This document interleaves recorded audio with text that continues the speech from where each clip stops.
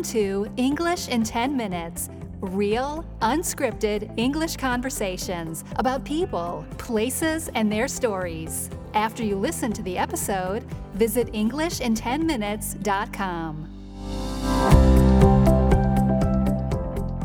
Hello and welcome to part 2 of our little mini-series about traveling to Morocco. So last time we talked about how we were overwhelmed when we went to Morocco the first time. We were both younger and we were traveling separately, we were traveling alone, and we didn't really know what to expect and weren't really prepared. And then 6 years later, we went back together. Mm-hmm. So why do you think we decided to go back again? Because we usually don't do that much, to go back to a country that we've been to before. Yeah, that's true. I think it was because we recognized that we hadn't really done it properly the first time, or we barely even remembered it. I mean, we had some very clear impressions, but, you know, when you talk about like the sights that we had seen, I mean, you did remember Fez quite clearly, and I remembered Fez in a very fuzzy kind of way. I had very strong impressions that it left on my mind, but I didn't really remember specifically what I had seen. And because it had just been so much, you know, an overload of the senses. And so I think we both thought that we needed to go back again and do it differently and see what we thought of it. Yeah, and so in between we'd been to countries like Egypt, we'd been to countries like India, so we'd experienced developing countries with, you know, a lot of noise, a lot of hassle and all of that, and so we were much better prepared the second time, and we decided to spend a month there so we could really, you know, travel around and see all the things and do all the things that we wanted to do in the country. And yeah, I was actually really excited and intrigued to see what I would think of it the second time, because the viewpoint just wasn't going to be the same. Having been so young and been so raw the first time, everything was just extraordinary. Mm-hmm. But then having been to some of these other countries, I wondered if it would be like that again in Morocco. And certainly, yeah, I was much better prepared, but I still found it a fascinating country. Yeah. And so I think we had a lot more fun, or we enjoyed it a lot more because we were so much more aware of the religion. We'd been to a lot of Muslim countries in the interim, and you know, we were just so much better prepared. Yes, that's very true. And so I remember going back to Fez, really wanting to go back to Fez because that had left such an impression on me the first time. Mm-hmm. And do you remember it snowed? Yes. And so it was just a strange situation. It seems like we get into this a little bit because we've done an episode about snow in Berlin. Right. It also snowed when we were in Jerusalem. Yeah, it snowed in Jerusalem. And it snowed in Fez because we were there in January, so it was in the Northern Hemisphere winter. And because the first time when I went to Morocco, it was July. And when we went to the desert, it was 50 degrees Celsius. So that was quite a change to go to Fez and have it snow. But I still found it incredibly fascinating. I was in a much better position to deal with it, but I really loved it even the second time. And I was really glad that it still left a strong impression on me, even though I'd visited a lot of countries in between. Mm-hmm. And so I really have those two memories of visiting Fez twice and having a different perspective, but still really finding it fascinating both times. And so for some reason, because Marrakesh is more or less everybody's favorite city in Morocco, but Fez is the one that really struck me more. Mm-hmm.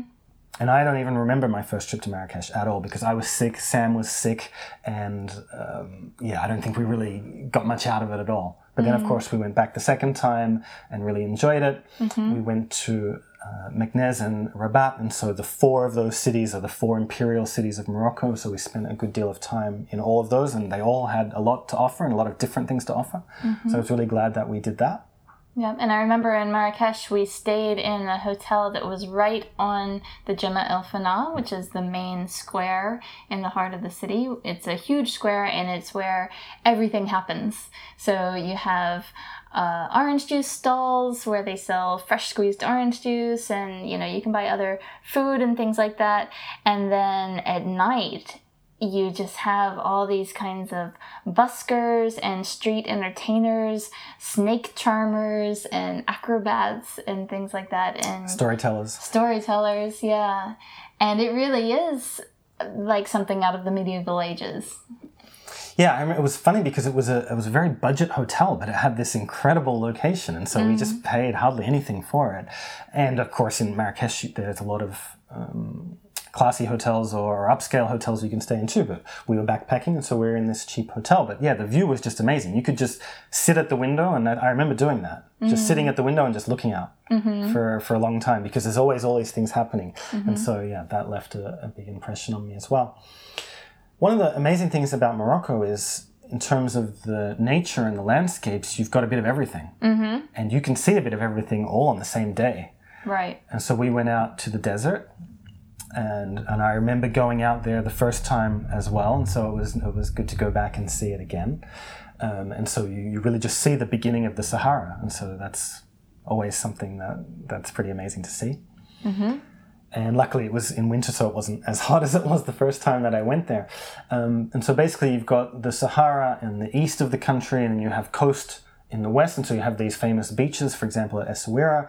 In between, you've got gorges, you've got mountains, and so you've got a bit of everything. Yeah.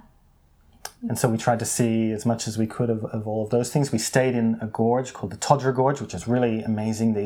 You're in the gorge, and you have these red rocks just rising on both sides, and just the way that they are when you have the blue sky in the background, the sun shining on it. It's just an incredible view. You have palm trees as well. And then, yeah, just a few hours later on a bus, and then suddenly you see snow-capped mountains, the Atlas Mountains, which is the mountain range in Morocco. There was actually a little bit too much snow when we were there. Because it was January, I believe. It was the dead of winter. And I guess we didn't really think that there would be that much snow in Morocco because, like you said, the last time that you were there, it was 50 degrees. And you thought, oh, it can't really be covered in snow. But yeah, up on the mountains it can. And we'd also just come from the desert. So we went to the mountains and we decided to do this hike. We were going to do a 2-day hike. And you could stay at the kind of halfway point in a kind of mountain hut. And so we did that, and that was amazing. And we loved it on that first day. And I think there were a group of off-piste skiers. Oh, maybe. Do you remember that? And they were staying there, and they were going to climb up somewhere and ski down it. And so from this hut, the next day you go over a pass. And I think even the guy at the hut said, there's a lot of snow, maybe you shouldn't do it. And we said, no, it's okay, we'll do it.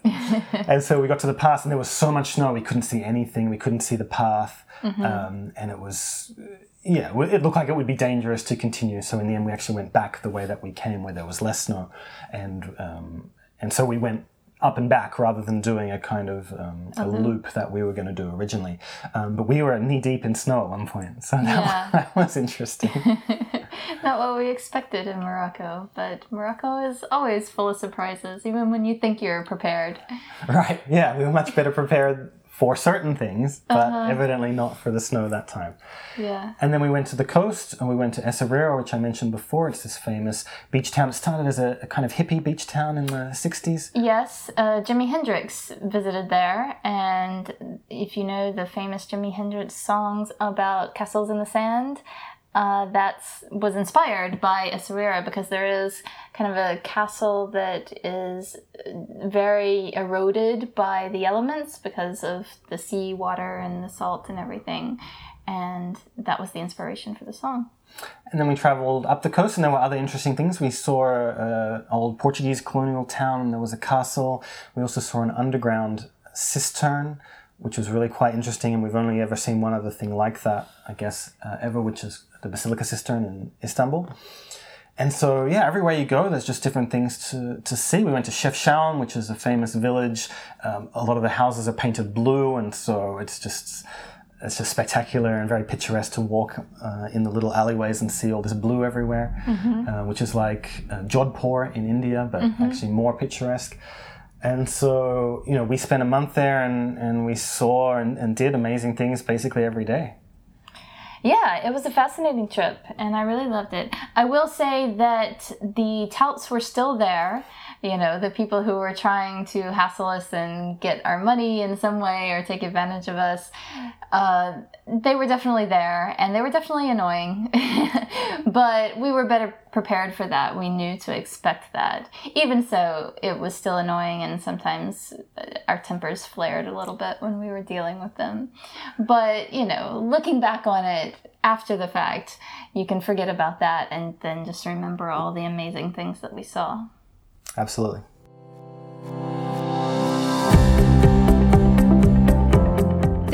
listening to English in 10 Minutes. To download a worksheet for this episode, including the most useful vocabulary and a full transcript of the conversation, visit EnglishinTenMinutes.com.